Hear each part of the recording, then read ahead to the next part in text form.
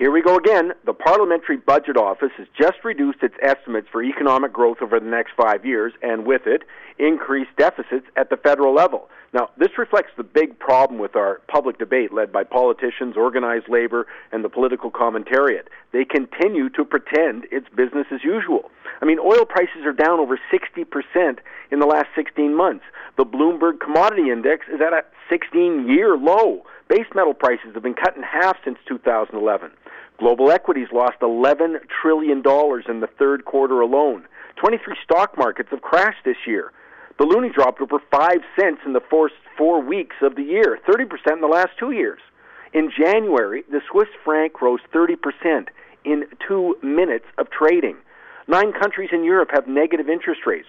China just posted its worst economic growth numbers in 25 years. Meanwhile, $500 billion left China in the first 8 months of the year. Calgary's commercial real estate vacancy rate is pushing toward 1980 highs. 1,200 Canadians turned 65 today. I mean, I could go on, but my question is, which part of these means that it's business as usual? I mean, let's jump to the chase. None. I appreciate I'm always going on about this, but I sincerely wonder what it would take to change the political conversation to reflect the global economic and demographic reality we're living in. Because until we do, you can expect more downward revisions for growth and government revenues, more poverty, the continued hollowing out of the middle class, and increasing numbers of long-term unemployed. My name is Mike Campbell. Join me Saturday for Money Talks.